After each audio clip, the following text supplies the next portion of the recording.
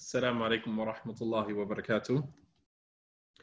الحمد لله رب العالمين والصلاة والسلام على أشرف الأنبياء والمرسلين وعلى آله وأصحابه أجمعين.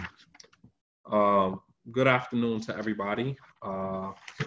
Welcome back to our Dhul Hijjah series where we are covering the slander of Aisha radiallahu ta'ala anha. So we're going to just kind of pick up where we left off, bi'idhnillahi ta'ala.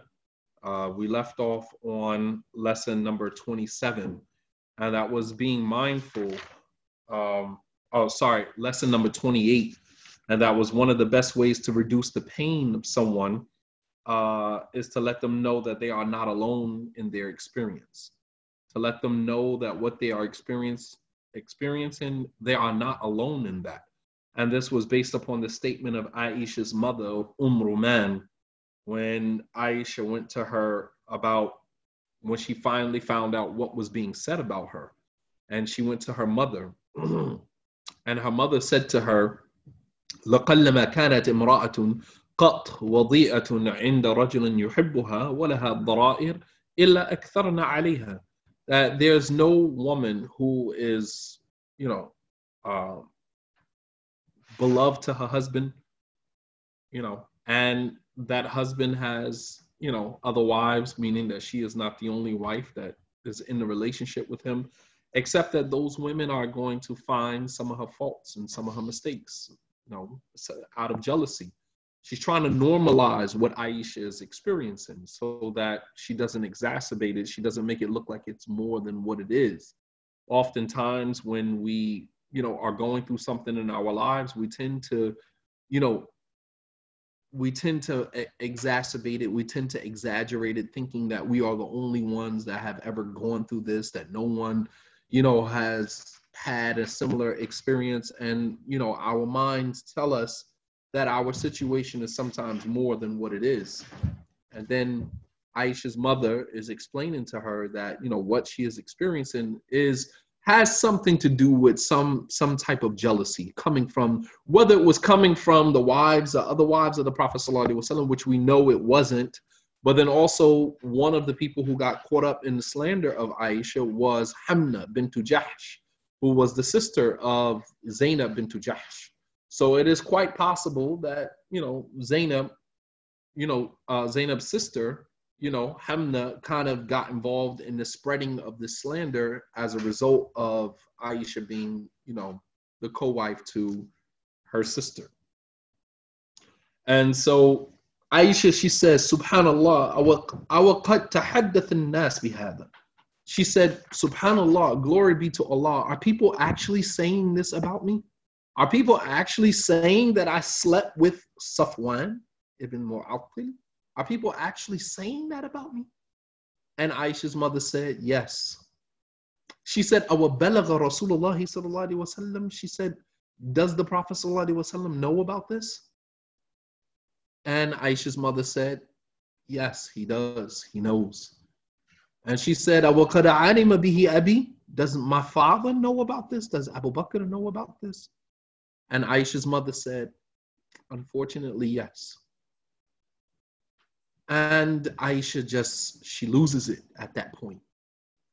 As I said before, the two most important men in her life are now aware of a slander that has been spread about her, of sleeping with someone, And so Aisha's not just hurt because people are saying it about her, but her husband knew about it and so did her father, and no one said anything to her. And of course, Aisha, she says to her mother, Ya ummi, ghafar Allahu laki, yatahaddath an-nas bihada, wala tudhakkirini. She said that, may Allah forgive you, oh my mother. Oh my mother, may Allah forgive you. Like people are saying this about me and you knew and you didn't say anything to me about it. And Aisha said, فَبَكِيتُ تِلْكَ اللَّيْلَ حَتَّى أَصْبَحْتُ لَا يَرْقَعُ لِي دَمْعٌ وَلَا أَكْتَحِلْ بِنَوْمٍ حَتَّى أَصْبَحْتُ أَبْكِي. Aisha said that, I just cried the entire night. I cried literally the entire night until the morning, until, the tears were incessant. They would not stop. I couldn't even sleep because I cried so hard. You ever cried so hard because of something, some type of lie or some type of slander that is being spread about you that's not true, and there's not really anything that you can do about it. This is the thing when you are being slandered. This is the thing when you are being talked about. You know what I mean? Like, there's nothing that you can do about it. Sometimes you got to just sit there. You sit there in that discomfort, because no matter how many people you go to try to tell, hey, this is not true. And the thing about it is that your friends don't need an explanation, and your enemies will never believe you anyway. So it's just like, and Aisha gets to that point, as we're going to get to. Aisha gets to that point. When lies are being spread about you, people who are really your friends, they don't need an explanation. You understand? Because they already know you. Your friends don't need an explanation, and your enemies will never believe you anyway. So it's just like, in that moment, it's like there's nothing that you can do. People who are really my friends, I don't have to explain to them that I'm not guilty of this. You understand? Your friends don't need an explanation. They don't believe it anyway. And your enemies will never believe you. No matter how many excuses you put forth, your enemies are never going to believe you. Actually, they are enjoying the show. Your enemies are enjoying the show. Make no mistake about that. Aisha said, فَخَرَّتْ مَغْشِيًا عَلَيْهَا, that Aisha fell unconscious. That's how hurt she was. All right?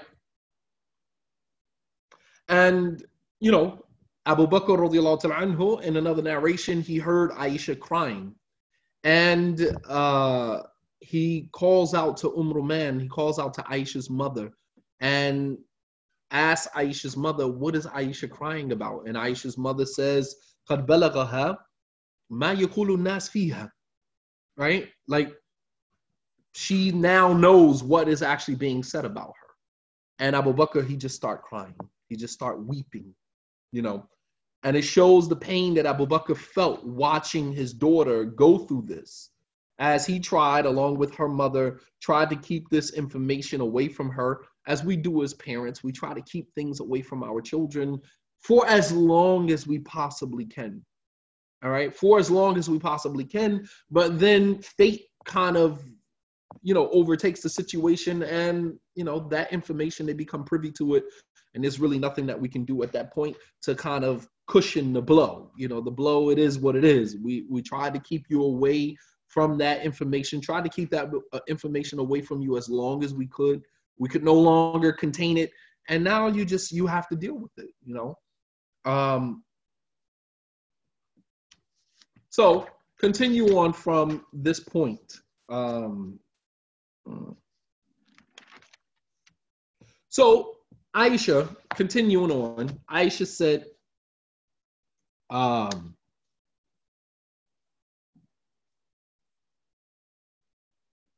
فدعا رسول الله صلى الله عليه وسلم علي بن أبي طالب وأسامة بن زيد رضي الله تعالى عنهما حين استلبث الوحي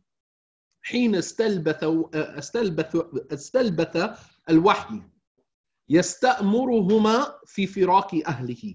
Then the Prophet sallallahu alaihi wasallam calls Ali ibn Abi Talib and Usama ibn Zayd.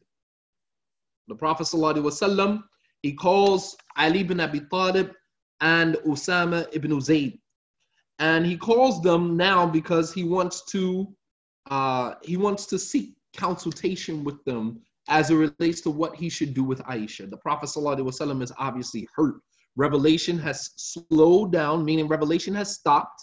And the Prophet ﷺ really does not know what to do. He knows that Aisha is not guilty of what they are accusing her of, but he is still a man. He's still a man who has to deal with, the scrutiny of his community, has to deal with, all eyes is on him and his family, and the embarrassment and the frustration, the anger and everything that is associated with that. The Prophet ﷺ Aisha said, my tears never stopped, nor did I sleep, and morning broke while I was still weeping. Allah's Messenger sallallahu alaihi wasallam called Ali ibn Abi Talib and Usama ibn Zayd when he saw that divine revelation stopped. It stopped. And he called them in order to consult them as to the idea of divorcing Aisha. So,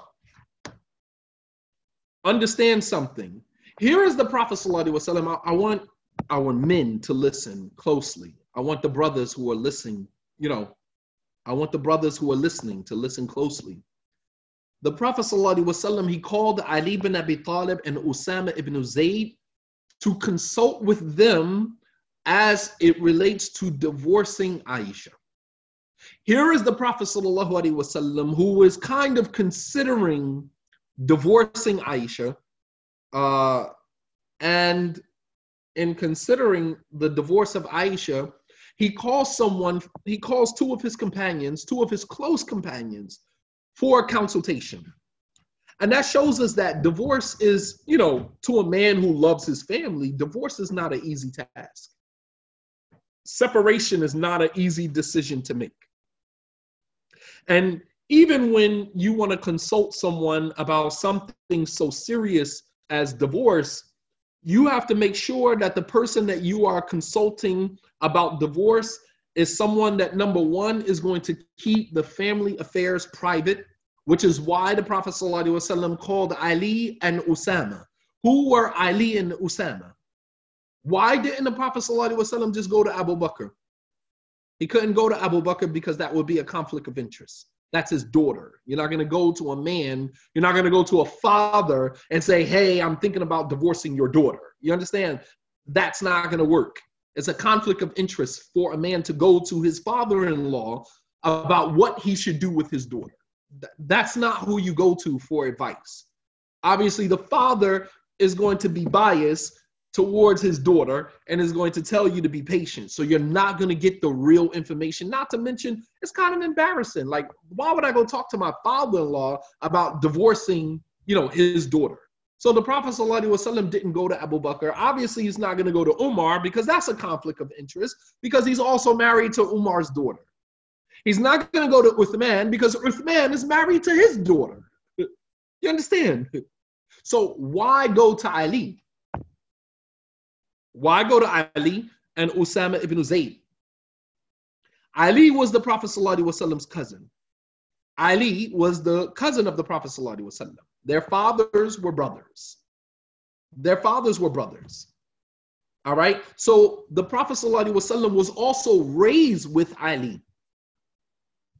The Prophet ﷺ was raised with Ali. If you remember, when the Prophet ﷺ's grandfather, Abdul Muttalib, died when he was 12, who did he go live with? He went to go live with Abu Talib, which meant that Ali, Ja'far, Aqil, all of Ali's brothers became like brothers to the Prophet ﷺ. So although they were cousins, they were actually raised together like cousins.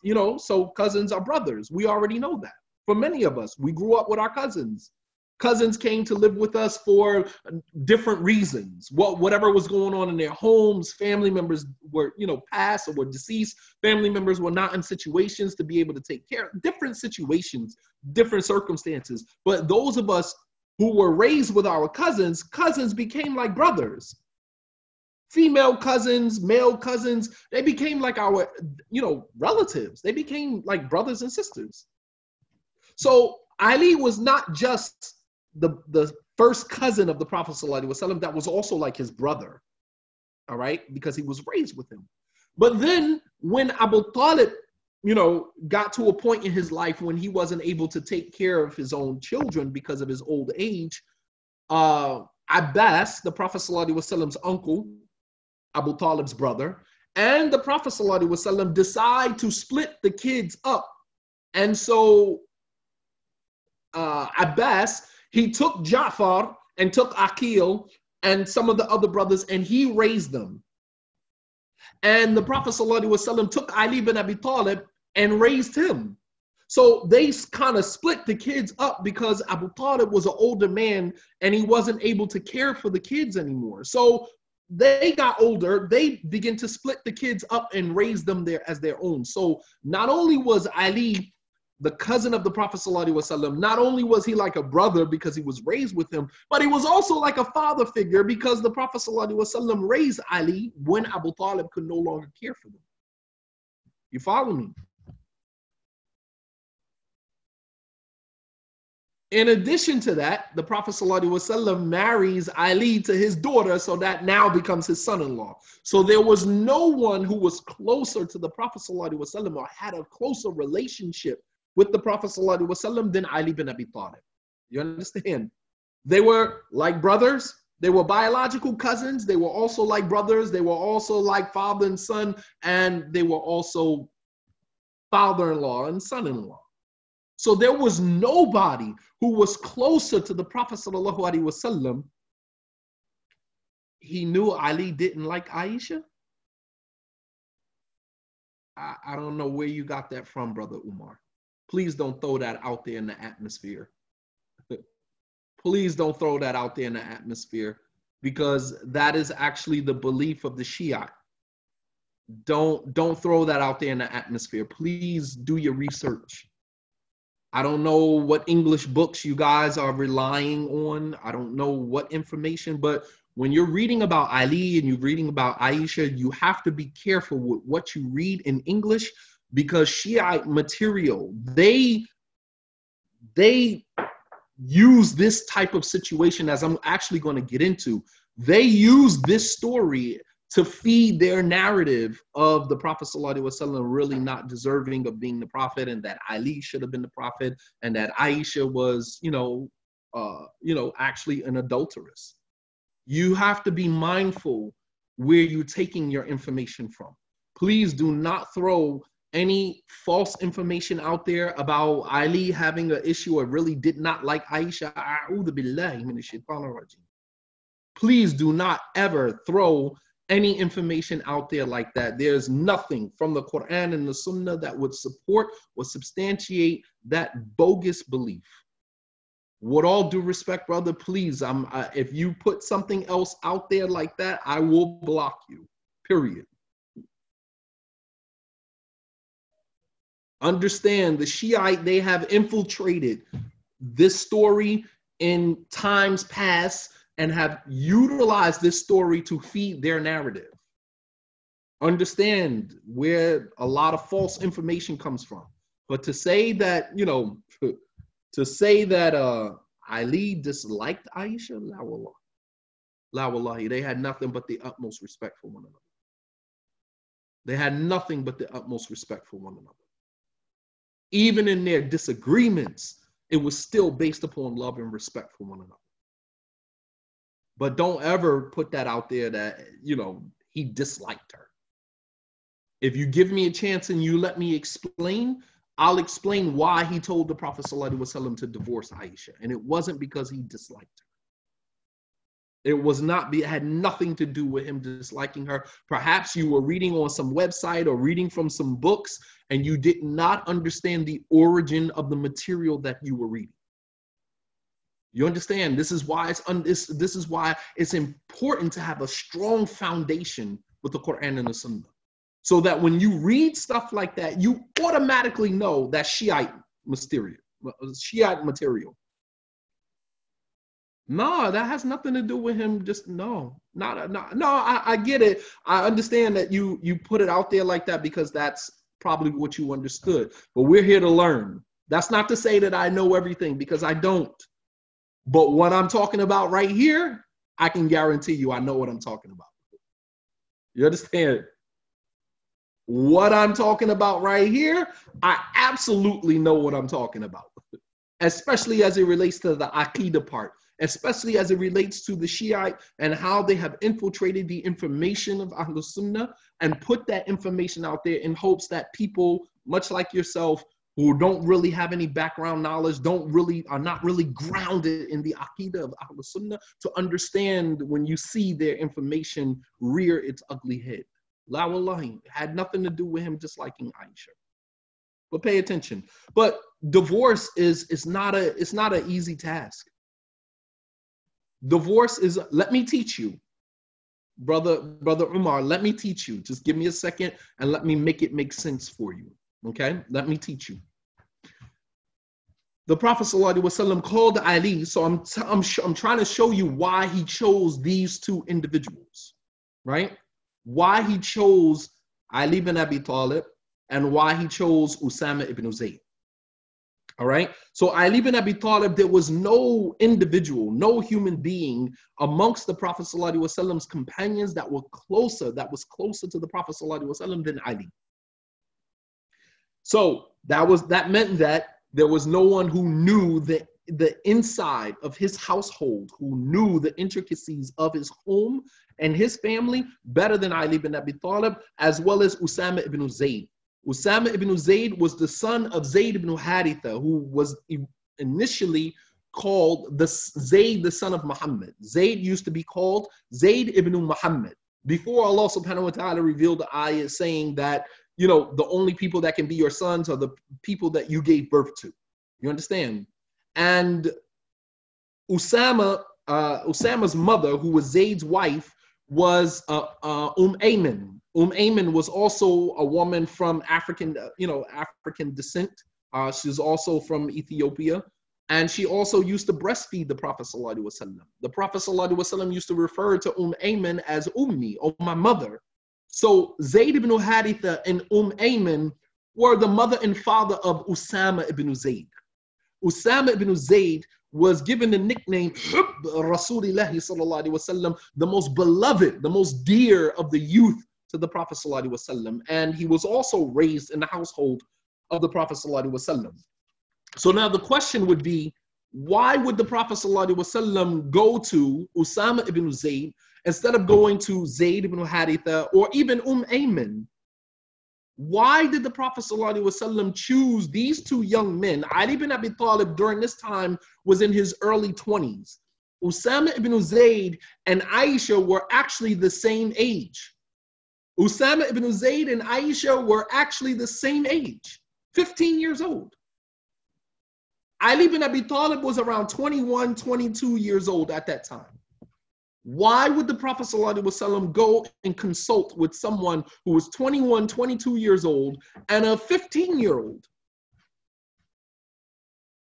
He wanted, number one, those who knew his household best. Number two, people who would keep his family business a secret. And number three, you're right, Zing, they were young, but why? Why would he choose these two young men? They were her peers, but there's another reason. Yes, why would he choose these two young boys to go to for advice? So wise of the Prophet ﷺ. I want to see who can get this. Because you guys are dancing around it. It's like you're right there. Because they were spiritually mature? Yes, but that's not the reason why. Good try, Asya. Why would he go to Usama ibn Zayd? Because he wanted to empower them? No. No tainted in thoughts? What do you mean? Seems like you're close. Why? Because they were tainted. Because they were not tainted by life experiences.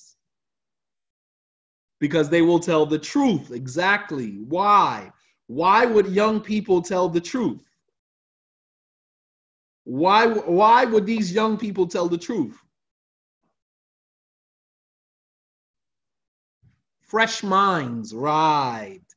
Al-Hafidh ibn Hajar, he said that the Prophet ﷺ chose Usama ibn Zayd rather than his mother and his father, just like he chose Ali bin Abi Talib, لأن للشاب من صفاء الذهن ما ليس لغيره من المسن ولأن المسن يحاسب العاقبة فربما أخفى بعض ما يظهر له رعاية للقائل تارة وللمسؤول تارة.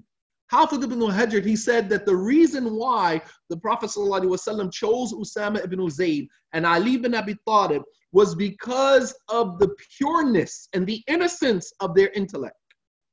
They're innocent. They are innocent. Young people are innocent.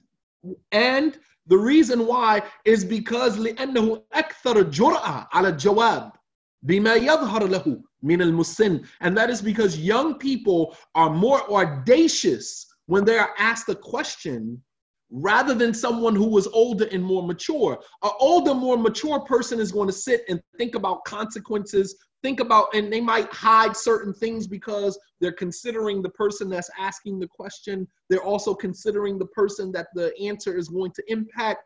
So an older person has too much experience to respond in a genuine manner without any biases.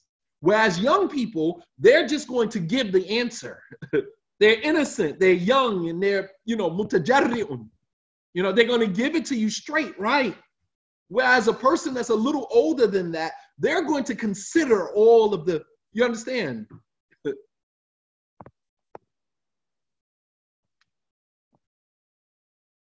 You understand? So an older person is going to consider all of the other, angles. But right, the younger people, they don't understand the politics, right? They don't understand, diplomacy. They don't have diplomacy. And so it was so wise of the Prophet ﷺ to choose them. And so that brings us to lesson number 29.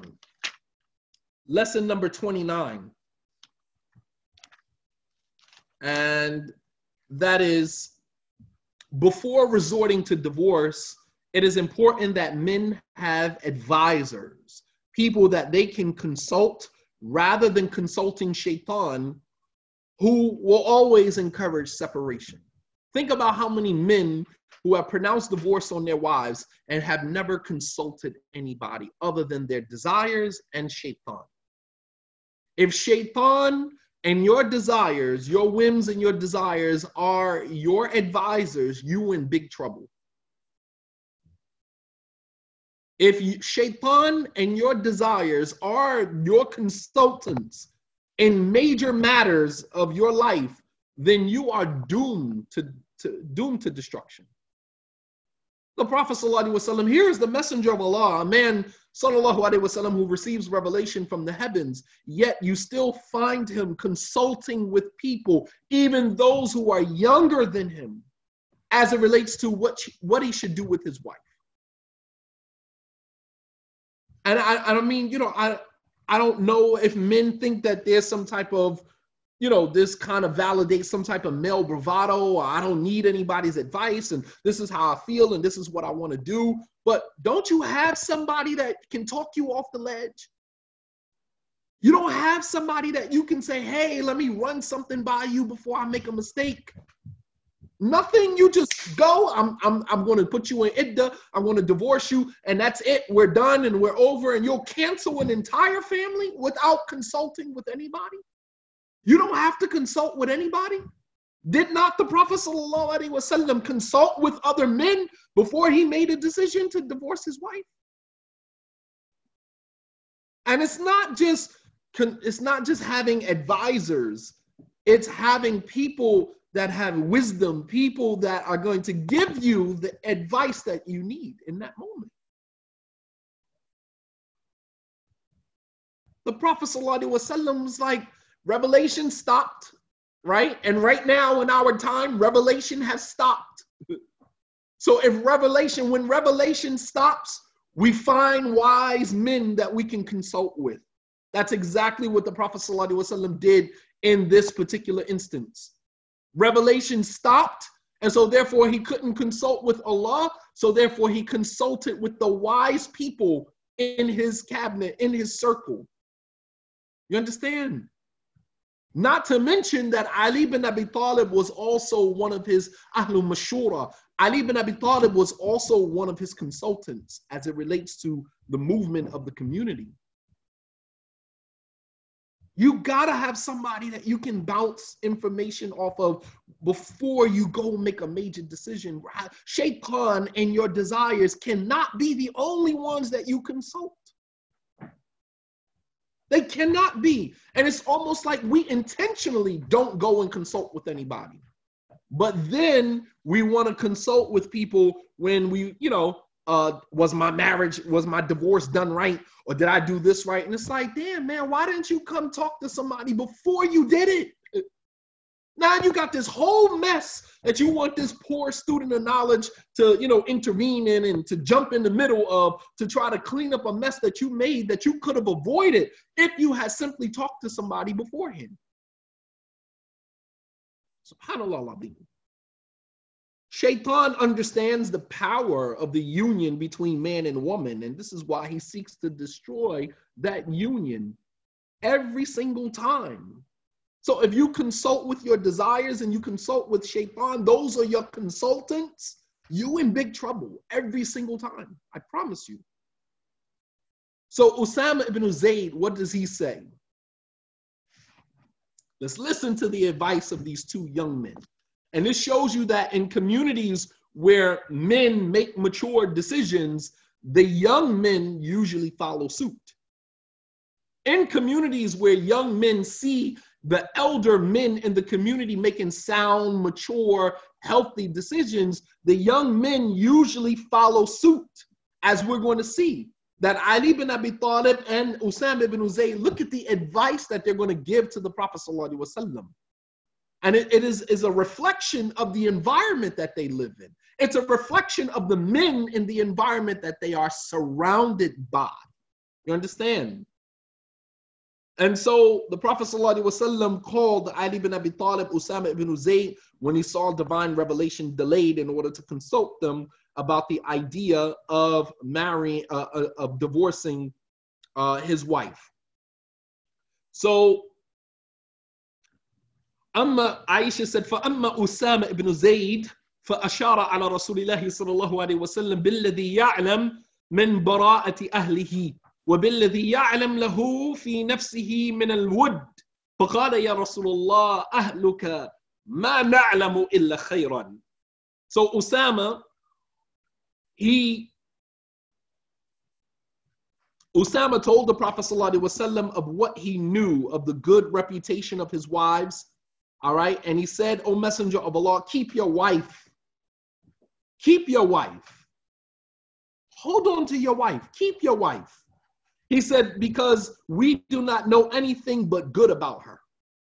We do not know anything except good about her. Hold on to your wife. Amsik alika zawja. Hold on to your wife.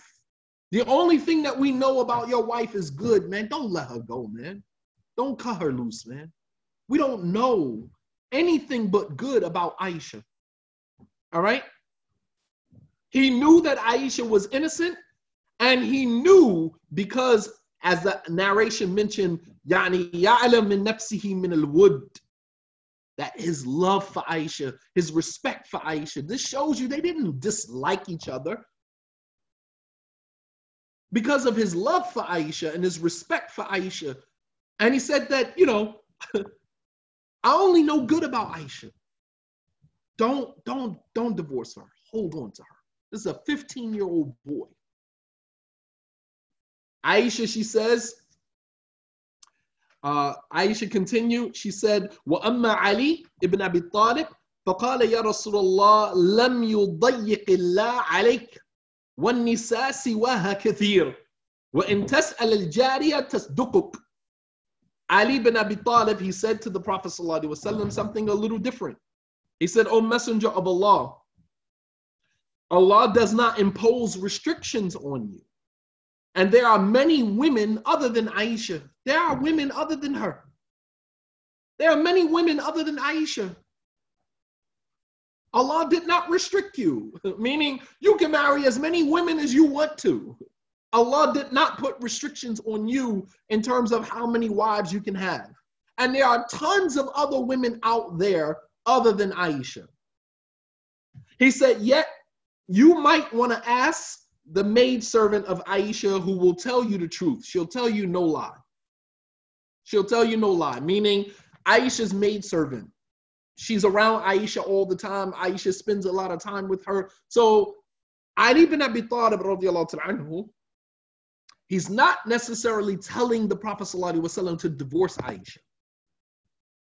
But as Hafidh ibn Hajar is saying that Ali ibn Abi Talib, he was seeing the Prophet ﷺ frustrated, seeing him hurting, seeing him go through this on a day-to-day basis.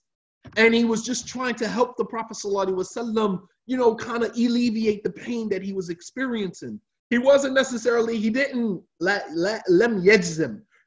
He didn't impose on the Prophet ﷺ to divorce Aisha. He simply said, Allah subhanahu wa ta'ala did not restrict you. Meaning, if you wanted to marry, if you wanted to marry somebody else, you can go ahead and marry somebody else, to kind of take your attention off of Aisha.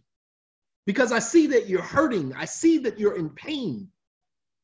Nothing against Aisha, but everything against the pain that the Prophet ﷺ is experiencing. We're talking about men.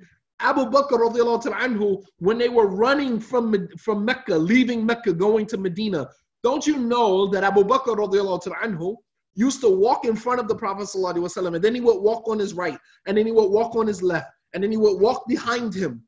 And the Prophet ﷺ noticed Abu Bakr doing this, and he turns to Abu Bakr and he says, Abu Bakr, كَأَنَّخَ تَخَافُ عَلِيَّ. He said, Abu Bakr, it's as if you are afraid for me, like you. And Abu Bakr said, Wallahi akhafu alayk. He said, oh Messenger of Allah, Wallahi, I fear for you. I wouldn't want any harm to come to you. So I walk in front of you. I walk on your right. I walk on your left. And I walk behind you so that if any harm was to come to you, it would come to me first. These are the type of individuals that are around him.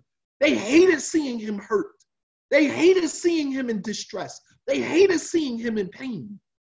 So he tells the Prophet ﷺ, Allah didn't restrict you. As men, Muslim men, we are restricted to 4 wives. You can marry as many women as you want to. And there's so many other women out there other than Aisha. You don't have to deal with this. You don't have to stay in this situation. He said, but if you want the truth of the matter, then go talk to her maidservant. It wasn't nothing against Aisha. It was nothing personal against Aisha. And when you read narrations where Ali didn't like, anytime you see something like that, you know that that's Shiite material. Shiite material, because they use this hadith in particular to aid and support their narrative of Aisha. Don't you know that the Shiite, till this day, still hold the belief that Aisha actually committed zina, and that Aisha is going to the hellfire, and that the Prophet ﷺ, Allah forgive me for even repeating this, but this is in their books of Aqidah. This is in their books. Allah forgive me for even repeating it. But the Shiite, many of them hold that Aisha is an adulteress and that she will be punished in the hellfire, and that the private part of the Prophet ﷺ that entered Aisha will be punished in the hellfire. This is what they believe. This is what they hold to be part of their aqidah, part of their belief system. You understand? They say that the Prophet ﷺ's private part will be punished in the hellfire for sleeping with Aisha, who was an adulterer. You understand? Their beliefs go so much more deeper. Wallah al-Azim, I'm trembling on the inside right now, just even repeating that in public. But I want you guys to understand that when you start seeing, the moment you mention that, I'm just like, here we go with the Shiite stuff, man. SubhanAllah al-Azim. This is why it's important for you to understand the Aqidah of Ahlul Sunnah. There is a whole entire chapter in every book of Aqidah, whole entire chapter dedicated to our position on the Sahaba and our position, and more specifically on Aisha radiallahu anha. Because as Hafidh ibn Hajar mentions here, Ibn Qayyim mentions, and many other scholars, anyone who holds Aisha to be an adulteress after the revelation of those ayats in Surah An-Nur, they are a kafir, they are a disbeliever. Is it haram to be a Shiite? Some sects of Shiitism, the person is a kafir, is a disbeliever. They're not even Muslim. What do you mean, is it haram to be a Shiite? It's kufr to be a Shiite. And keep in mind, the Shiites are not all one sect. They're not they're not monolithic. But, you got to be in, I want you guys to, be able to understand, what, and this is why when we, we're hard about, speaking, respectfully about the Sahaba. The Prophet ﷺ said, "Either dukira ashabi fa'amsiku," that when my companions are mentioned, with refrain, hold your tongue. Hold your tongue. Be mindful. This is a serious chapter in the books of Aqidah of Ahlul Sunnah. There's a whole chapter dealing with the Sahaba and what is our belief about them and what is our belief about some of the quarreling that went on between them and, what should our position be. This is very, very important. All right. So,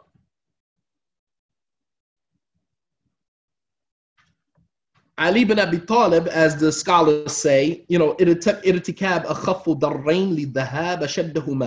Ali is taking the lesser of the two evils. One evil would be to divorce her. The other would be to just marry somebody else to try to help forget about it. And that's what Ali ibn Abi Talib is trying to do. And he didn't insist upon the Prophet ﷺ divorcing her. He said, if you want the truth of the matter, then you can go and talk to her maidservant. And it was as if Ali was saying, if you want immediate relief, then you can marry somebody else, let her go. And if you want other than that, then you can go seek the truth of the matter until her exoneration is manifest by revelation. However, what Ali ibn Abi Talib didn't realize that by saying that or making that comment, although it appeared to give the Prophet ﷺ immediate relief, it also made her look like she was actually kind of guilty. You know what I mean? It also, kind of made, people say, well, if his own cousin told him to kind of let her go and marry somebody else, then that means that, she was actually guilty of something. And, even some of like Muawiyah and some of the people later on kind of took issue with Ali ibn Abi Talib for, making that comment. And it shows you that sometimes we could see things from one perspective and not know how it's going to impact the overall situation. All right. So the Prophet ﷺ, now he goes to the maidservant. Now he goes to the maidservant following the advice of Ali ibn Abi Talib radiallahu anhu. So, فَدَعَى رَسُولُ اللَّهِ صَلَى اللَّهُ عَلَيْهِ وَسَلَّمْ Barira. Barira is the maidservant of Aisha. If you remember Barira, I gave a lecture some time ago about Barira and her husband, Mughith. Barira was a maidservant who eventually purchased her freedom. She asked Aisha to help her purchase her freedom. Her and Aisha had grown really close to each other. And she asked Aisha to help her earn her freedom. So Aisha borrowed money from the Prophet ﷺ, gave it to Barira for her to purchase her freedom, which she eventually did. When she purchased her freedom, her husband, Mughith, now she's a free woman, not allowed to be married to a slave. So she had the option to either continue being with him or to leave him. And Barira chose to leave him. And Abdullah bin Abbas mentions that in a hadith, he said, can I not show you a woman who a man loves her, but she doesn't love him? And Mughith is chasing Barira down the street crying, begging her not to leave him. And the Prophet ﷺ goes to Barira and says to her, he's the father of your child, don't leave him like that. And Barira turns to the Prophet ﷺ and she said, O Messenger of Allah, are you atamuruni? Are you commanding me to go with Mughith, or do I have a choice?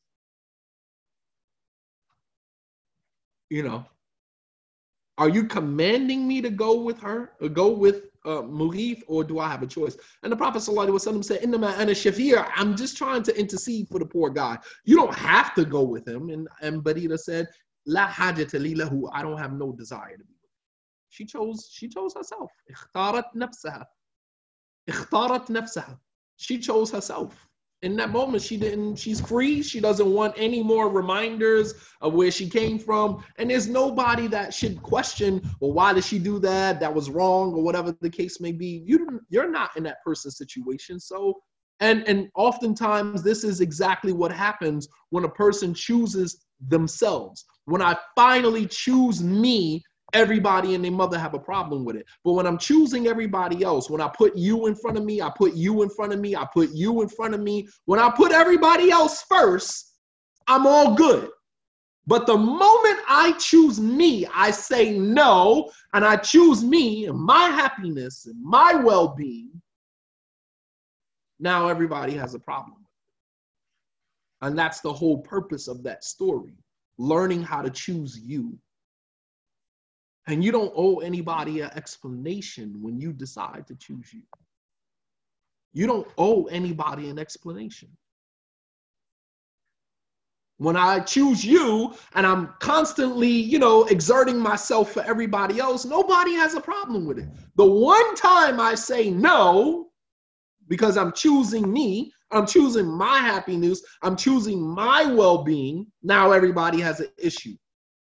No, please. Nobody should question her as to why she said no. She just chose not to be with him in that moment because she chose her. All right? So that is Barira, Aisha's close friend, right? So the Prophet ﷺ فَدَعَا Rasulullah sallallahu alaihi wasallam Barira. So the Prophet sallallahu alaihi wasallam calls Barira. And listen to what this conversation, listen how this conversation plays out.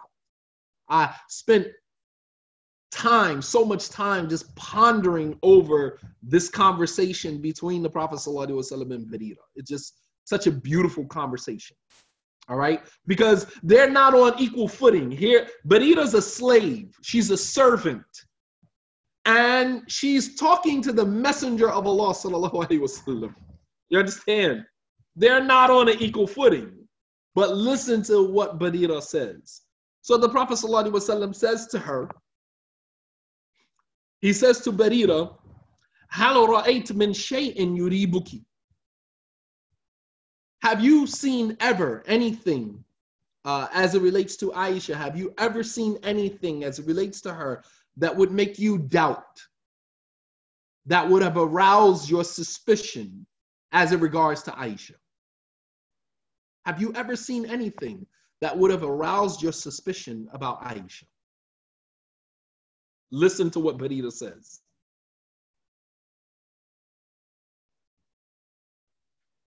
She says, وَالَّذِي بَعْثَكَ بِالْحَقِّ إِنْ رَأَيْتُ عَلَيْهَا أَمْرًا أغمصه عليها سوى أنها جارية حديثة السن تنام عن عجين أهلها فتأتي الداجن فتأكله.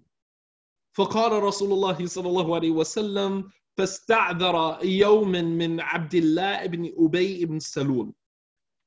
Barira, she says to the Prophet sallallahu alaihi wasallam, he asked her, have you ever seen anything that would make you doubt Aisha's innocence? Have you ever seen anything that would arouse your suspicion about Aisha? And she said, I swear by the one who sent you with the truth. وَالَّذِي بَعْثَكَ بِالْحَقِّ. Notice, she didn't say, I swear by Allah. She didn't say, I swear by Allah. She said, I swear by the one who sent you with the truth. Meaning, I'm not speaking to you from an equal footing. You are the messenger of Allah, and I'm just a little old servant girl. She said, but I swear by the one who sent you with the truth. Meaning, between me and you is Allah subhanahu wa ta'ala. So don't think that I'm going to avoid lying because of your position. But I would have refrained from lying because of the one that is above you, meaning Allah subhanahu wa ta'ala. This is tawheed. You understand? This is a slave girl who understands that. This is a slave. This is not somebody who used to follow him around, but she was close friends with Aisha radiallahu anha. So it speaks volumes. You understand? It speaks volumes. It's very poetic. She said, I swear by the one who sent you with the truth. Meaning, although we are not on equal footing and you might think for a moment, you might think that I'm not going to lie because you are the messenger of Allah. But I have one more serious that I need to worry about, and that's Allah subhanahu wa ta'ala. You understand? You understand? Like, I don't think that I'm not going to lie because you're standing in front of me. I'm more worried about God than I am worried about you. She said, I swear by the one who sent you with the truth. You understand what I'm saying? SubhanAllah. These people, Tawheed was infused, was ingrained into their very being. It wasn't no long, drawn out 6-week classes teaching from books of Tawheed. This was Tawheed in practice, infused into their daily rudimentary interactions and engagements with one another. You understand? She said, I swear by the one who sent you with the truth. وَالَّذِي بَعَثَكَ بِالْحَقِّ. I swear by the one who sent you with the truth.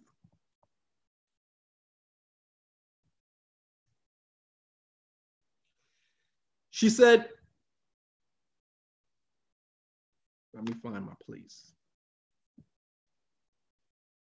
She said, I swear by the one who has sent you with the truth. I have never seen anything faulty about Aisha, except that she is a young girl who is of an immature age, who sometimes sleeps and leaves the dough of her family unprotected so that the domestic goats come in and eat it. That's the only issue that I have with Aisha. You understand? That's the only issue that I have with Aisha. She's a young girl, very immature. So sometimes she bakes the dough or she puts the dough together, leaves it on the counter, goes to sleep. And the domestic goats that come in and out the house, you know, this is like they live in the desert. So like the front door is like a curtain. So goats and, you know, animals, kind of sheep just walk in and out and they see the dough on the counter and they eat it while she sleeps. That's the only, you know, just small, immature little things. That's the only issue that I have with Aisha. Only issue that I have with Aisha. In another narration, Barira, she said, Wallahi, la Aisha atyabu min al-dhahab, la in kanat sana'at ma qala an-nas, la yukhbirannaka Allah subhanahu wa ta'ala min fawq as-sama'. هي التي زوجك الله إياها من فوق السماء فتعجب الناس من فقهها. Subhanallah. In another narration, Barira said to the Prophet ﷺ, Aisha is more pure than gold. أطيب من الذهب. Aisha is more pure than gold. She said, if Aisha had done what people are saying that she did, Allah subhanahu wa ta'ala would have informed you from above the heavens. She's the same woman Allah married you to from above the heavens. And if she had been guilty of what people are accusing her of, then Allah subhanahu wa ta'ala would have informed you from above the heavens. Just as Allah married you to Aisha from above the heavens, Allah subhanahu wa ta'ala would have informed you of anything if Aisha was guilty from above the heavens. Subhanallah. What does Barira mean that Allah married the Prophet ﷺ to Aisha from above the heavens? What does she mean by that? Let me see who can catch that. What does she mean by that? She's trying to tell the Prophet ﷺ, like, dude, think about it. If Allah revealed to you that you were going to marry her before you married her, that came to you by way of revelation, don't you think that if she was guilty for what she did, that Allah subhanahu wa ta'ala would have informed you from above the heavens? Like, come on, think about it, man. Think about it. Right, the dream. The Prophet ﷺ saw him marrying Aisha in a dream.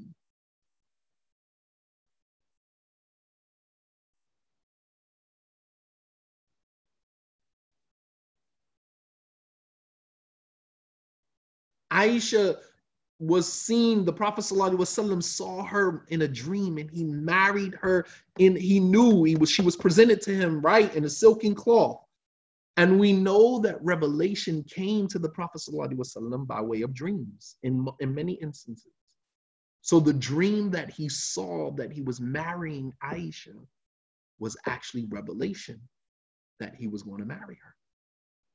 So Barira saying to him, think about it. If Allah showed you Aisha in a dream as revelation that you were going to marry her, don't you think that if she was guilty of what she did, then Allah would have revealed that to you from the same revelation? Subhanallah. And so people were like amazed at Barira's, and this is the benefit of being around someone who was knowledgeable, because who was Barira's best friend? None other than Aisha. It just kind of wore off on Barira being around Aisha. You understand it? Subhanallah al-Azim.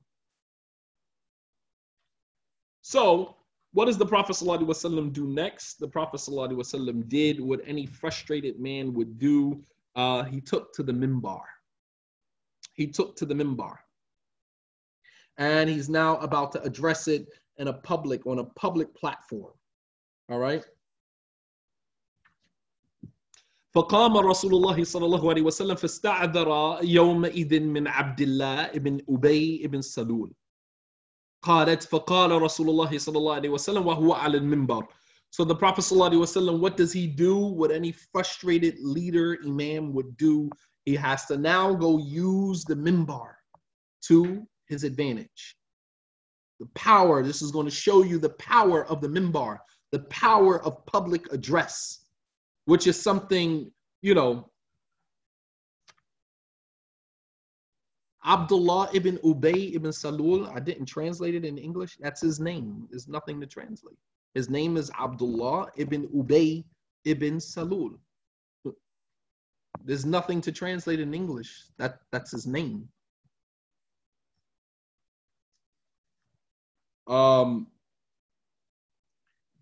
Show you the power of the minbar.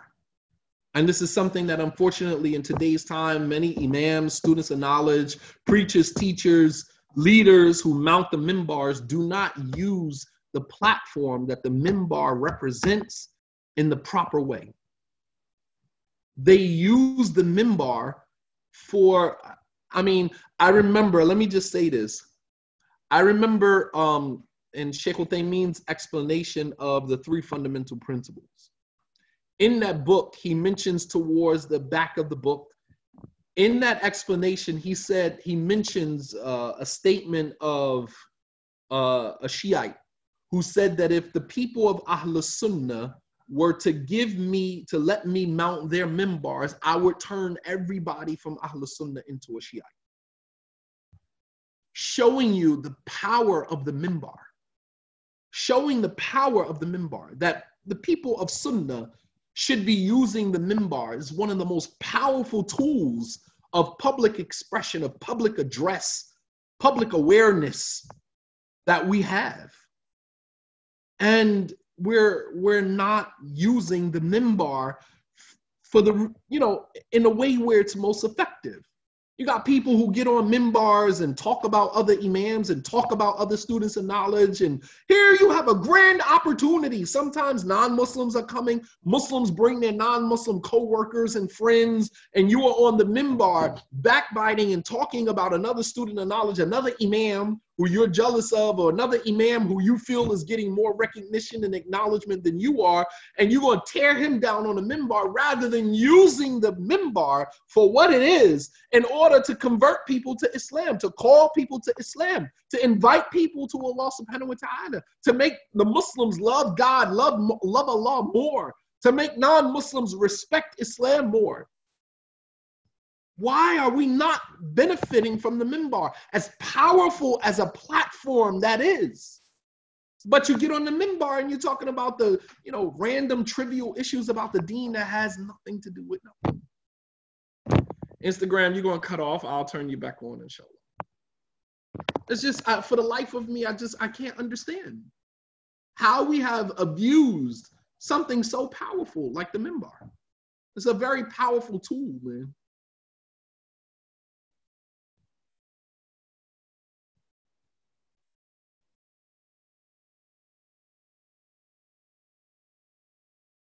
But the Prophet ﷺ, he goes and he uses the mimbar now, to bring it to the public.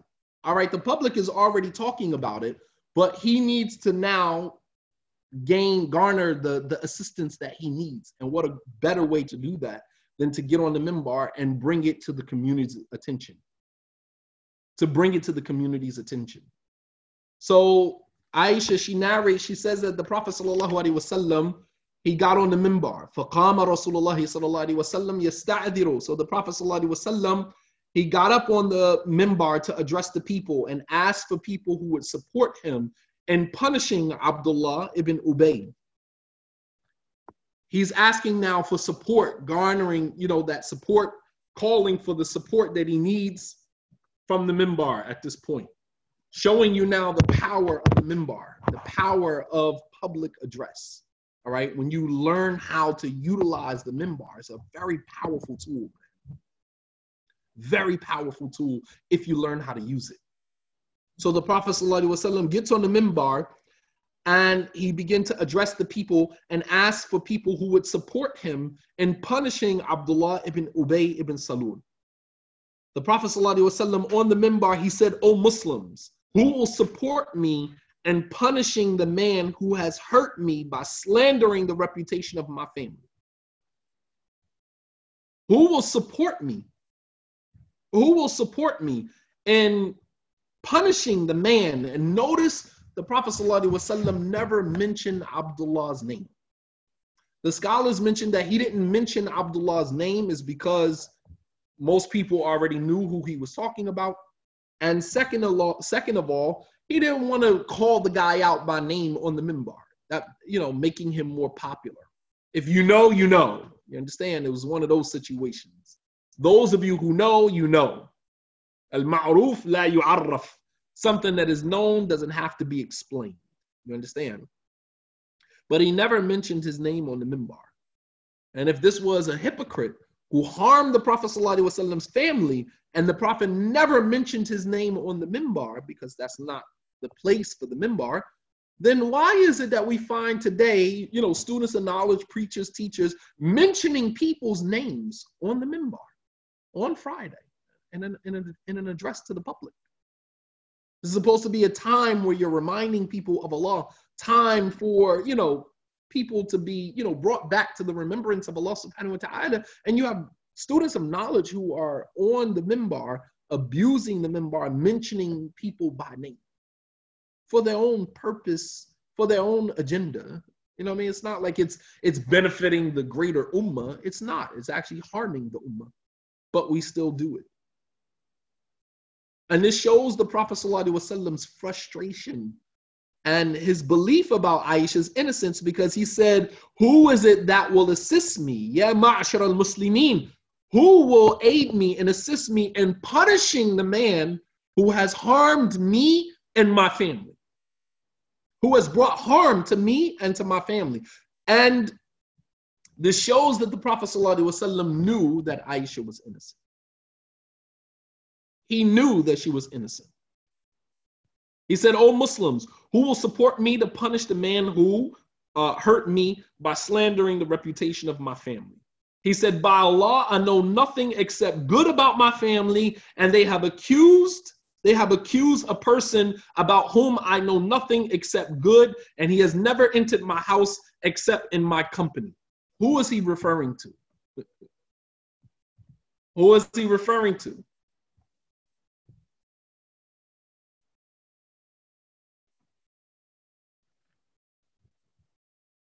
He said, "Ya ma'shar al-Muslimin, man ya'dhiruni min rajulin qad balagani adhahu fi ahli bayti." Said, "O Muslims, who will assist me in punishing the man," he never said his name, "punishing the man who has hurt me and my family?" He said, "For wallahi ma alimtu ala ahli illa khayran." He said, "Wallahi, I only know good about my family." This is the Prophet ﷺ's first time in public defending Aisha. This is his first time addressing the community in public. Almost a month has gone by now, and he hasn't said anything in public. waiting for revelation to come down, because the Prophet ﷺ hated to speak before revelation. Allah subhanahu wa ta'ala described him, وَمَا يَنْطِقُ عَنِ الْهَوَىٰ إِنْ هُوَ إِلَّا وَحْيٌ يُوحَىٰ, that he does not speak from his own accord, he only speaks from revelation revealed to him. So the Prophet ﷺ, he disliked talking before revelation was revealed to him. So he's waiting patiently. But he goes to Ali, he goes to Usama, he hears from Barira what kind of confirms what he was feeling. It's like, all right, that's enough. After he heard from Barira, he goes straight to the minbar and he calls for support from the Muslim community. And he says, who will aid me and assist me in punishing the individual who has, brought, this slander on my family? He said, Wallahi, I only know good about my family. He's affirming in front of the community that he has no doubts about his wife. He's affirming in front of the community that he has no doubts about his wife. All right? He said, فَوَاللَّهِ مَا عَلِمْتُ عَلَى أَهْلِ إِلَّا خَيْرًا. He said, but by Allah, I only know good about my family. He said, وَمَا كَانَ يَدْخُلُ عَلَى أَهْلِ إِلَّا مَعِي. وَلَقَدْ ذَكَرُوا رَجُلًا مَا عَلِمْتُ عَلَيْهِ إِلَّا خَيْرًا وَمَا كَانَ يَدْخُلُ عَلَى أَهْلِ إِلَّا مَعِي. He said, and they have also harmed another man that I only know good about, and he has never entered upon my family except in my presence. Who is the Prophet ﷺ referring to? He's referring to Safwan ibn Mu'attal, the one who found Aisha. So he's now defending Aisha and Safwan. And that brings us to lesson number 30. And that is that part of having qawama, Allah subhanahu wa ta'ala describes the Muslim men as a qawamuna ala nisa, protectors and maintainers of the women. Protectors and maintainers of the women. And part of being a protector over the woman is to protect her honor. To protect her honor. It's to protect her physically, but also to protect her spiritually and to protect her morally, to protect her emotionally, to protect her honor. And the Prophet ﷺ represented that on multiple occasions. When Aisha said to Safiya, you are the daughter of a Jewish man. You're not an Arab. Ibnata Yahudiya, you are the daughter of a Jewish woman. You're not Arab. And Safiya went to the Prophet ﷺ crying. She's crying. This woman just insulted me. Your wife just insulted me. Insulted my lineage. The Prophet ﷺ took his thumbs and he wiped the tears from Safiya's face. And he says, Safiya, he said, Innaki la ibnati nabi. Wa ibnatu ammi nabi. Ibnatu ammik nabi. وأنت تحت النبي فمن يتفخر على هذا. The Prophet ﷺ wipes Safiya's tears with his thumbs, and he says to Safiya that indeed you are the daughter of a prophet, you are the niece of a prophet, and you are married to a prophet. Who is it that has something greater than that they can brag about? You understand? Meaning you are the daughter of a prophet, meaning Prophet Musa is the father of Bani Israel. You are the niece of a prophet, meaning Prophet Harun, and you are married to a prophet, meaning me. What does anybody else have that is greater than that they can brag about? You understand? He supported her emotionally. And then he went to Aisha, not Aisha, Hafsa, and he said, Ittaqillah, fear Allah, Hafsa. Fear Allah. He defended the honor of his wife. Now, you're not going to insult my wife like that, and I'm not going to say anything. First, I'm going to validate her feelings, and then I'm going to go to my other wife, and I'm going to check her. You understand? That's what a man does. You don't get to insult my wife like that. She's just as much my wife as you are, and you don't have a right to insult her. And you don't think that you're going to insult her, and I'm just going to tell her to be patient. That's just who you are. La wallahi, I'm going to correct it.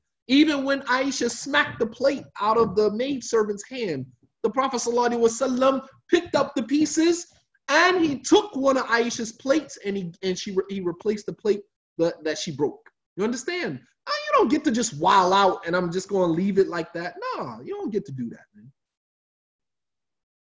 But as a man, your responsibility is to defend the honor of your wife emotionally, physically. You understand? Nah, you don't get to just wild out and I'm supposed to just leave it like that. La wallahi, you're going to get checked. You understand? You're going to get checked. And don't try to run the, oh, so what, you love her now? Absolutely. Just like I love you. I know that hurts, but you got to get over it. This is the situation you married into. Get out of your feelings. Step back into reality, man. Don't let your feelings, overcloud your judgment. Absolutely. Just because the Prophet ﷺ loved Aisha more than everybody doesn't mean he didn't love his other wives. Don't get it twisted.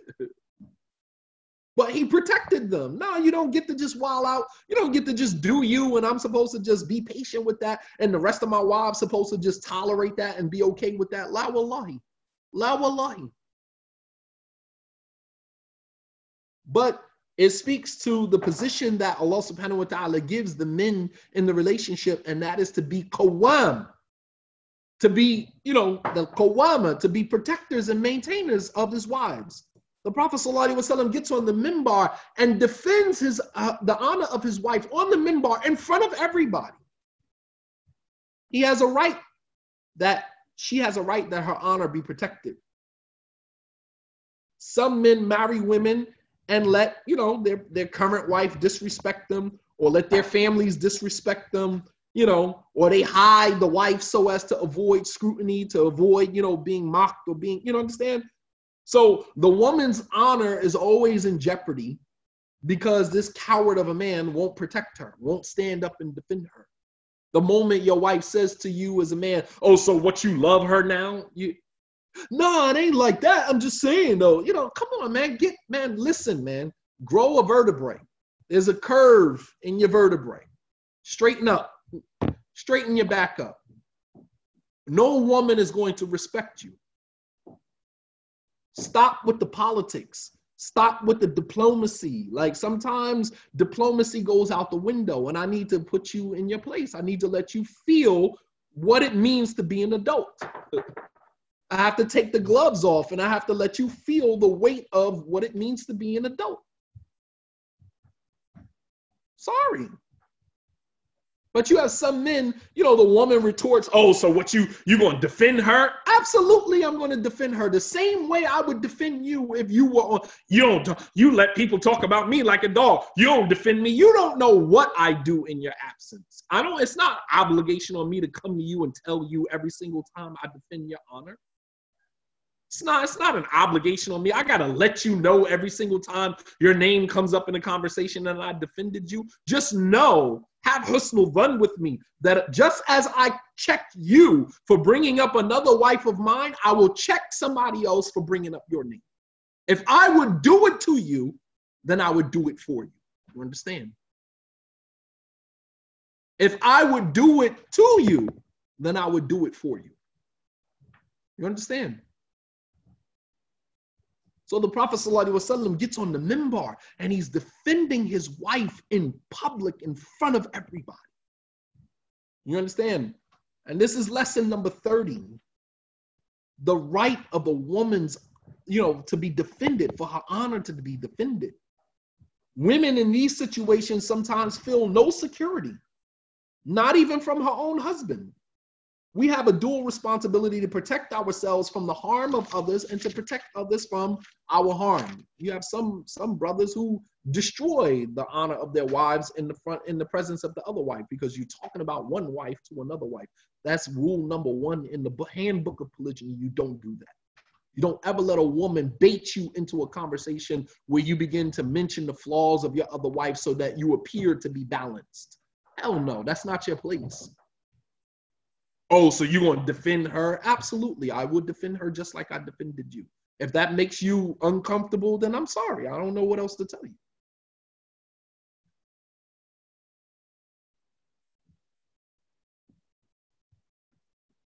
And notice the Prophet ﷺ as we move on to lesson. So we have a responsibility to protect people to protect people from our harm and to protect ourselves from the harm of other people. The Prophet ﷺ used to make the dua when he would leave the home. Allahumma inni a'udhu bika an adilla aw udalla aw azilla aw uzalla aw adlam aw udlam aw ajhala aw yujhala alayh. The Prophet ﷺ used to say when he would leave his home, "Oh Allah, I seek refuge with you from going astray or leading somebody else astray, or going astray or leading somebody else astray, or making a mistake or causing somebody else to make a mistake, or oppressing someone or having someone oppress me, or being ignorant or indignant with someone or having someone be indignant with me. I seek refuge with you from both of that. I seek refuge with you from being indignant and ignorant with somebody or having somebody be indignant and ignorant with me." You understand? You have a dual responsibility to protect yourself from the harm of others and to protect others from your harm. Lesson number 31, framing your perception based upon certainty. The importance of protecting the honor of someone that you have history with.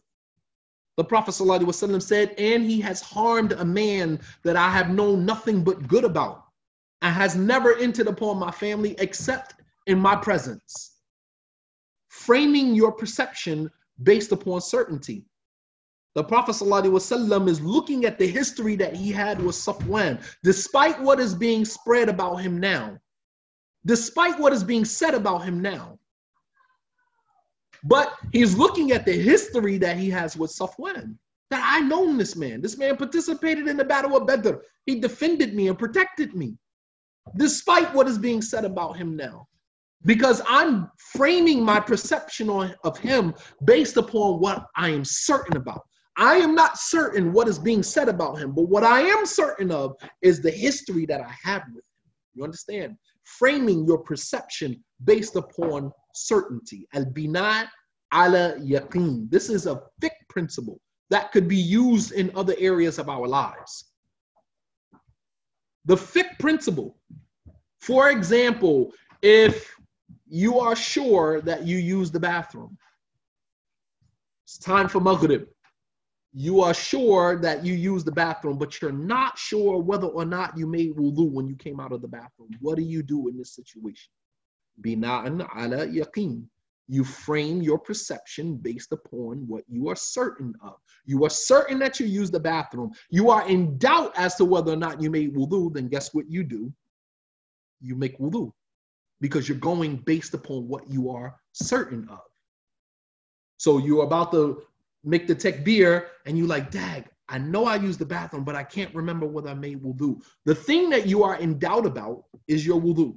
The thing that you are certain of is the fact that you use the bathroom. So what do?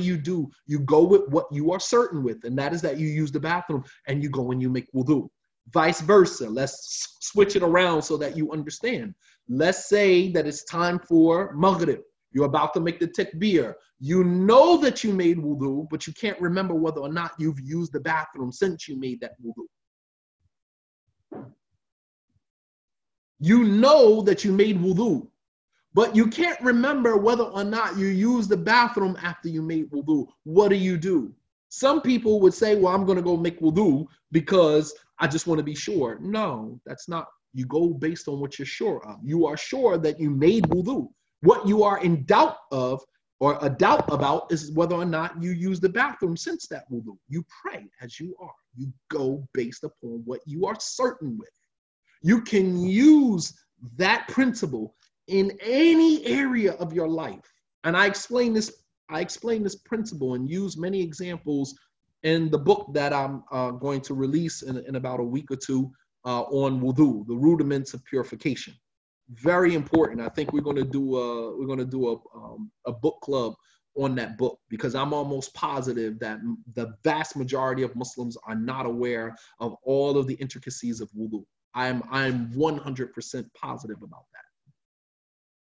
But these are some of the issues that we discuss in that book. But I'm using that principle here. He's framing his perception based upon what he's certain. He's not buying into what's being said about him, but he's also looking back at the history that he has with Safwan. And this is especially true if you don't know if what is being said about the person is true or not. You go with what you are certain with. framing your perception based upon certainty. And the fact of the matter is that the Prophet ﷺ knew it wasn't true. What was being said about Safwan wasn't true. And it was even more of an incentive for him to defend him. But the Prophet ﷺ didn't just focus on Aisha. The Prophet ﷺ didn't just focus on Aisha and leave Safwan. What was being said about Safwan is the same thing that's being said about Aisha. So if I'm going to jump out there and defend Aisha, then I'm also going to defend Safwan. How could I just leave him out there? The link to purchase the book is from, you can use my PayPal, imamshadidmuhammad@gmail.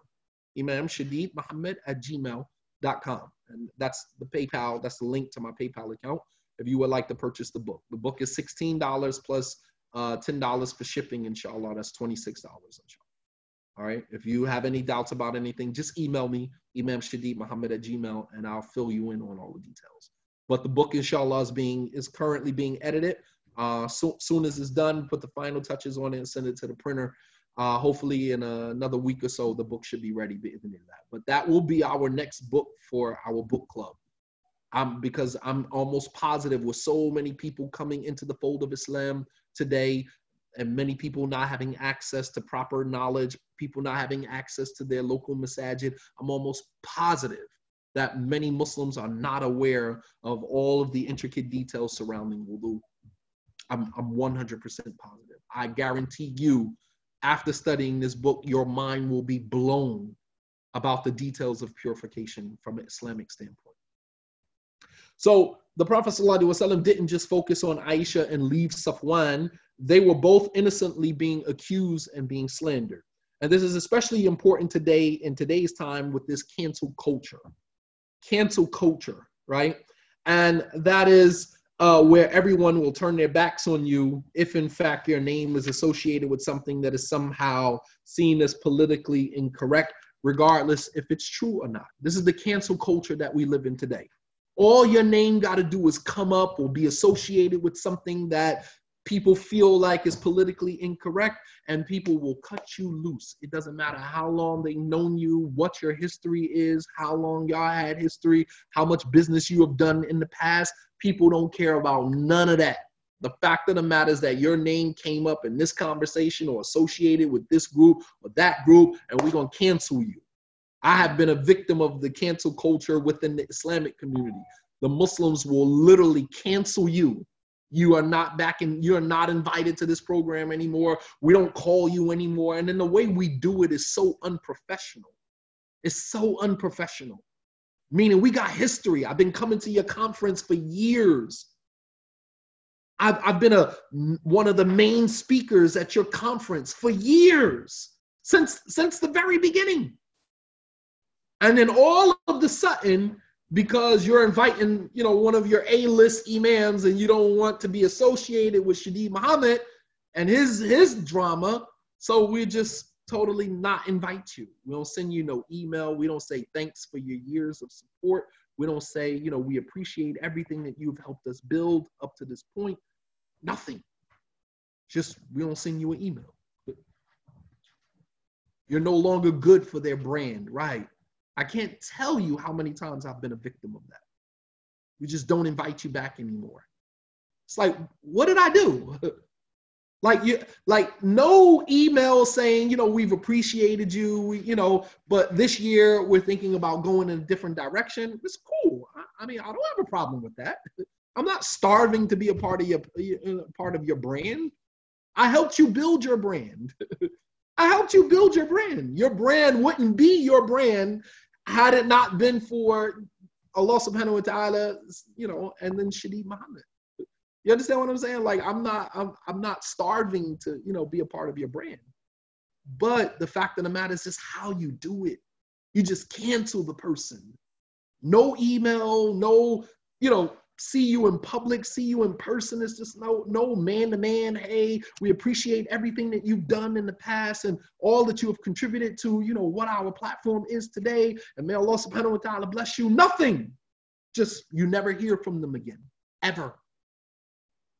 You never hear from them again. I can't tell you how many people that have done that to me. And I'm pretty sure other people have been victims of that as well. But this is the cancel culture, even within the Muslim community. The cancel culture, real, even within the Muslim community. And all it takes, it has a domino effect, because as Muslims, many times, especially organizations, they're just followers. They're followers of trends. They're followers of the wave and whatever is cool. Everybody, oh, this is what everybody's doing right now, so I'm going to jump on what everybody else is doing. I can't tell you how many people I have canceled. And the difference between me and them is I'll let you know that I'm canceling. No, I'm not sharing your platform. I'm not coming on your podcast. I don't want to be a part of your podcast.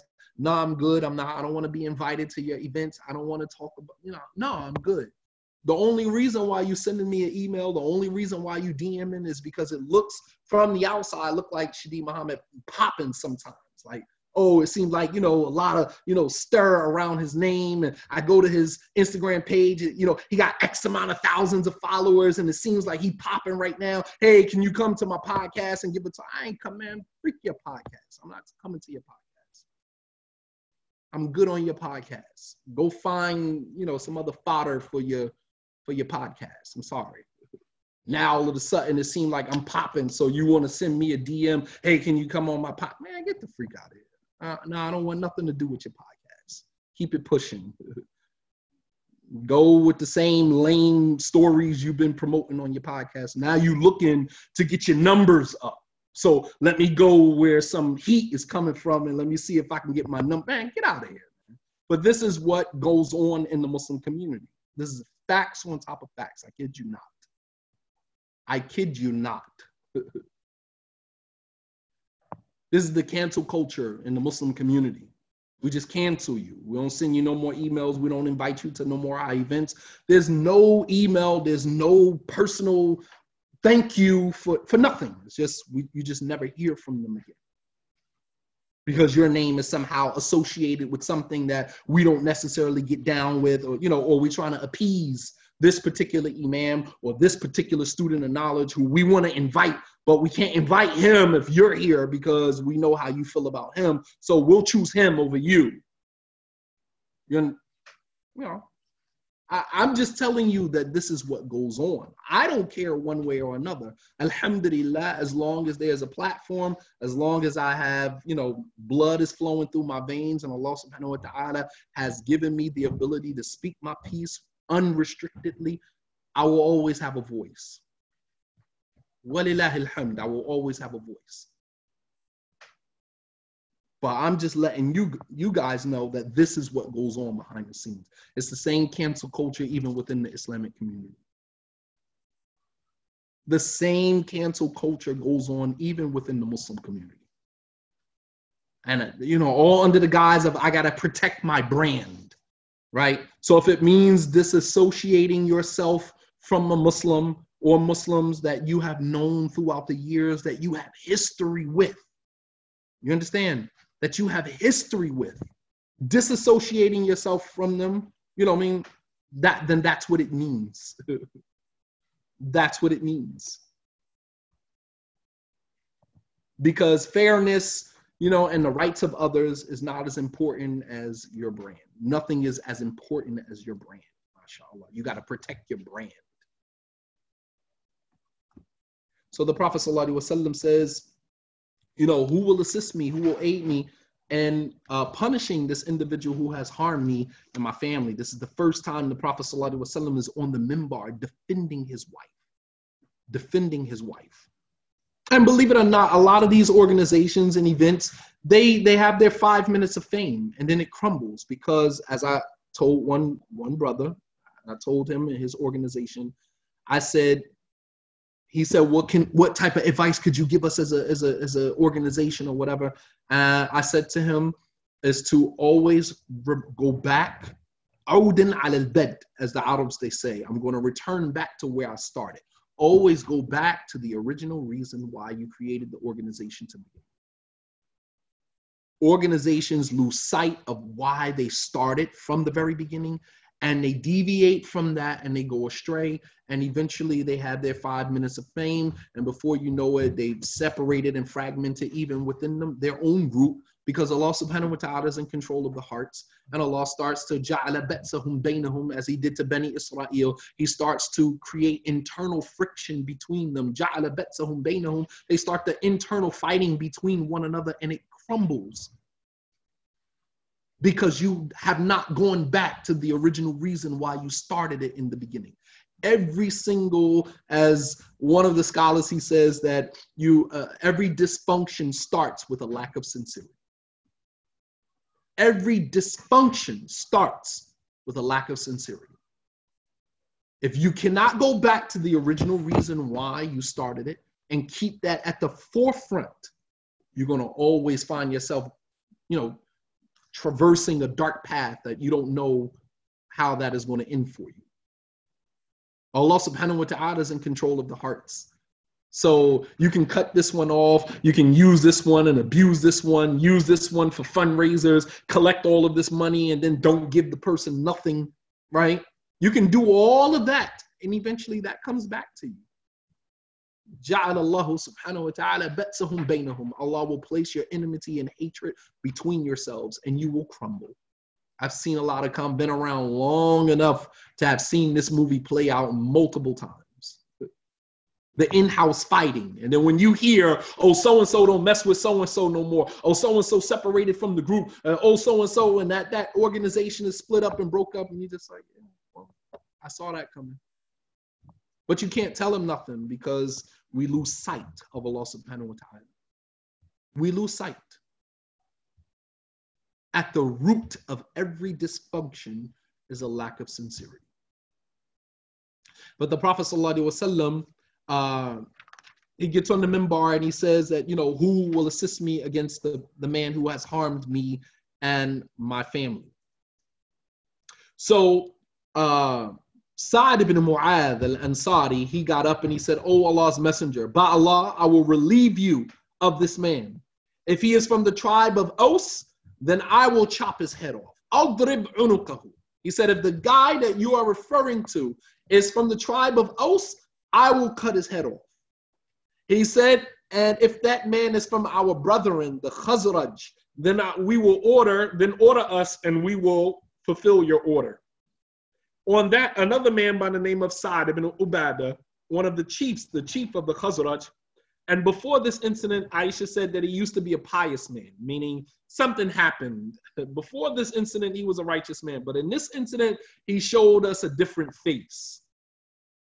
He got up motivated by his zeal for his tribe, and he said to Sa'd ibn Mu'adh, by Allah subhanahu wa ta'ala, you have told a lie. You cannot kill him, and nor will you be able to kill him. Meaning, you can't kill him because the Prophet sallallahu alaihi wasallam didn't give you the order to kill him. So how are you going to say for him to be killed, and the Prophet sallallahu alaihi wasallam didn't give an order for him to be killed?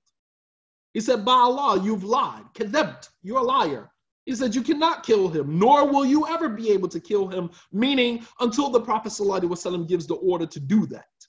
On that, Usayd ibn Hudayr, the cousin of Sa'd ibn Mu'adh, he got up and he said to Sa'd ibn Ubadah, you are a liar. By Allah, we will surely kill him, and you are a hypocrite because you are defending the hypocrites. He thought that Sa'd ibn Mu'adh was defending Abdullah ibn Ubay. He wasn't necessarily defending him. He was defending more of his tribe because he was from Khazraj. You understand? He was from the Khazraj. So they're looking at it from a tribal thing. Like, how are you going to jump up and say, if he's from Aus, you're going to chop his head off, but if he's from Khazraj, then the Prophet can give you the command and you'll kill him. Like, the Prophet ﷺ, number one, is not going to give the command to kill him. So you're a liar. That's not going to happen. Usayd ibn Hudayr, who was Sa'd's cousin, stands up and said, no, you're a liar because you're sitting here defending a hypocrite. You are a hypocrite because you're sitting here defending the hypocrite. And he wasn't necessarily defending the hypocrite. He was kind of defending his tribe. It was a tribal thing, right? Because remember, this issue had come up beforehand on the journey. when the other one hit the other one and he said, stand up Aus, stand up Khazraj. So, mind you, these two tribes, they were fighting with each other for years. And it wasn't up until recent when the Prophet ﷺ migrated to Medina and they embraced Islam that they kind of, set aside their tribal differences. But up until that point, they had been fighting for generations. And all it takes is for the smallest little spark to send them right back to that space. And that's a lesson for us. Lesson number 31 for us. When people are deeply rooted in their pre-Islamic traditional practices and cultural practices, it's very important that, we do not use that as a reference anymore, because all it takes is for one little incident for people to resort back to their pre-Islamic behavior. Absolutely, it was about to go down. We've seen this before. We've seen this play out before when they were on the journey coming back to Medina and they got into it. So now it's another tribal issue, and the Prophet ﷺ is on the minbar trying to calm everybody down. Sa'd ibn Mu'adh stands up, Sa'd ibn, Ibn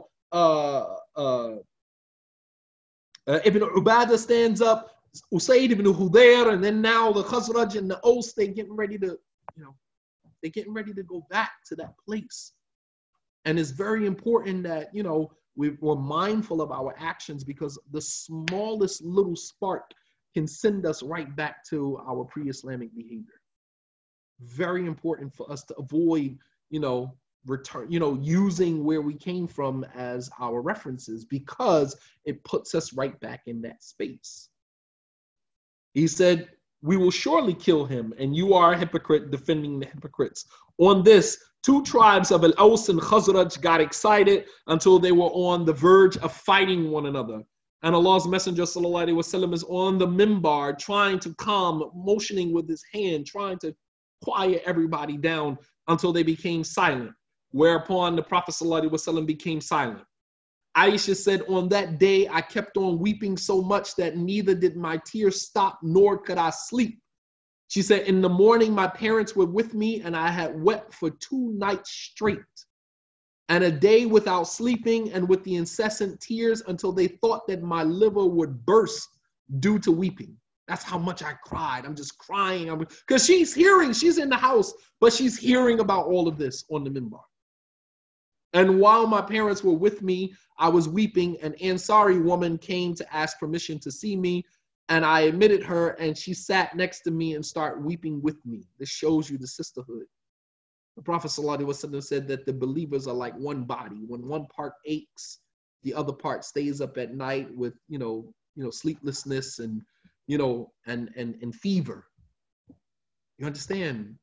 Ansari woman knows Aisha's at home or whatever, so she asked permission to enter upon Aisha, and she just sits with Aisha, holding her hand, crying along with her. That is the sisterhood of Islam. Strange woman, don't even know Aisha, knows that she's the Prophet's wife, but that's it, doesn't know her personally. Aisha doesn't even know her name. Hafid ibn Hajar, who explained the hadith, as well as Imam an-Nawawi, never even mentioned the woman's name. Hafid said, I searched for her name. I didn't even find out who the woman was. She was a nobody. Not nobody, but she was not somebody significant in the community. Not a known figure in the community. But she bonded with Aisha during that time of pain. That's the sisterhood in Islam. I don't have to know you to know what you're going through. You understand? I don't have to know you to know what you're going through. That's the brotherhood and sisterhood of Islam. I remember when the 3 Muslims were murdered in North Carolina, and there was all of this hoopla in the Muslim community about the murder of those 3 Muslims, right? And I wrote an article about that, just trying to, from an African-American perspective, and how the community, we are affected by that as well, And that article just fell on deaf ears. Nobody from communities outside the African-American community even gave a damn about the article. You understand what I'm saying? Why? Because I was not an Arab. It wasn't written, from people from their community. So that's the only time it really matters. And that was one of the things that kind of really started making me realize that there's this divide in our community. That when something happens with the Arab community or the Desi community, if it comes from their scholars, it comes from their people, it's just held in high esteem. And, we want to thank Dr. Sheikh so-and-so for, blah, blah, blah, blah, blah. And then, we try to show, our solidarity. We try to show that, and it's just like, yeah, whatever. And I was kind of like my first kind of seeing like, wow, like, not that I was looking for anything. Obviously, I'm not looking for it, but it's just that, when people put out posts and, it's just kind of, welcomed by certain communities. And then when other people do it, it's just like, it falls on deaf ears, man. But the Prophet ﷺ said that the Muslim community is like one body. It's like one body. When one part aches, the other part stays up with sleepless nights, as well as, fever, because we're all affected. We're all affected. The murder of those 3 Muslims, although they were not African Americans, they're still Muslims. And it hurts. It hurts to hear that. It hurts to see that. And so she goes in with Aisha. She sits with her and she cries. And Aisha doesn't even know who this woman is, but the woman just wanted to let Aisha know that, I'm here for you. I'm here with you. And she said that the Prophet ﷺ, here's the kicker. I don't know if I have enough time to do this.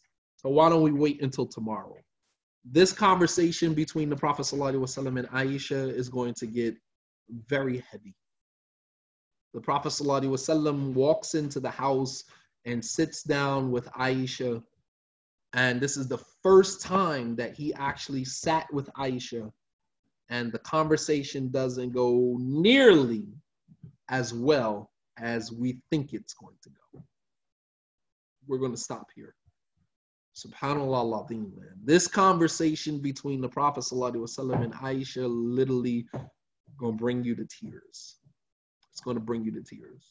Because this is the first time he's actually having a conversation with Aisha since this whole ordeal. Aisha says that the Prophet ﷺ entered upon me and he had not sat down with me since the beginning of this issue. And the conversation that they have, subhanallah, this is a husband-wife moment. This is a husband-wife moment. Right, can you imagine? No, I'm not going to do it. Tomorrow, inshallah. I'll see you guys tomorrow, bi'idhnillah. So we'll stop here. Wa sallallahu ala nabiyyina Muhammad wa ala alihi wa sahbihi wa sallama taslima kathira. Wa akhiru da'wana and alhamdulillahi rabbil alameen. Wa jazakumullahu khairan. You guys have been great. I pray that, your days of Dhul Hijjah is going by, well. You guys are fasting as much as you can fast. You're giving charity, sadaqah as much as you can. My PayPal account for Mardiya Community at gmail.com is still open. If you guys would like to donate, you guys would like to give charity, if you're ever looking for a place that you want to donate, inshallah ta'ala, we do give that money away to people that we know that are in need, families that are in need. So if you coming up on the day of Arafah, which is going to be Thursday, we should fast. The Prophet ﷺ said, whoever fasts the day of Arafah, they will be forgiven for 2 years worth of sins, the year before and the coming year. All right. They'll be forgiven for 2 years worth of sin just for fasting for 1 day. And that is the day of Arafah, which will be Thursday. If you can fast as much as you can during these days, then please do so. And if you can't fast, you can give charity, you can do something good, you can feed some poor people, whatever the case may be. Do some form of good that you possibly can. All right. Send somebody an email that you haven't spoken to for in a while, and send some, good words their way. Hey, I haven't spoken to you in a while. I never told you I loved you. May Allah bless you. Send good words their way. The Prophet ﷺ said one of the best deeds that you can do is call a surur ala akhik, is to bring happiness to the heart of your brother, your sister in Islam. That's a good deed. That's a good deed. You can send somebody an email that you haven't spoken to in a while. Text message, hey, I know I haven't heard from you in a while. Just want to let you know I love you. I think about you all the time. I know we don't speak all the time, but hey, I just wanted to send some love your way. Understand? Sending love doesn't, doesn't cost a thing. It doesn't cost a thing. The email, it's called Mardia Community at Gmail. Mardia Community at Gmail. That's the email that I use for, like support, email that I use for fundraisers, collecting money, helping Masajid out, helping other communities out, helping people out. The email is pinned there, inshallah. Maradia Community. I didn't want to turn this into a fundraiser, but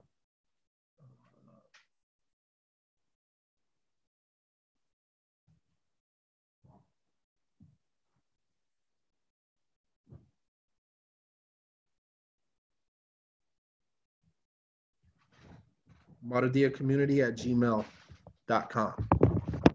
All right. So if you want to send sadaqah, you want to give sadaqah, whatever the case may be, I know many people, masajid in your area may not be open, and you're used to giving sadaqah to different masajid or whatever, or your local masjid. You can always leave it there into that. That's a PayPal account, yes. And we'll distribute that, and we'll make sure that there are families that get it, that need it, especially with the Eid coming up, bi'idhnillah ta'ala. Mardia Community at gmail.com. Yep. When you deposit it, just say it's sadaqah. Just say it's for sadaqah. I don't use that account for anything else other than sadaqah. So when you deposit it, you can just say it's for charity. Jazakumullahu khair. All right. May Allah subhanahu wa ta'ala bless you all. I'll see you guys tomorrow. جزاكم الله خيرا وصلى الله على نبينا محمد وعلى آله وصحبه وسلم تسليما كثيرا وآخر دعوانا أن الحمد لله رب العالمين والسلام عليكم ورحمة الله وبركاته.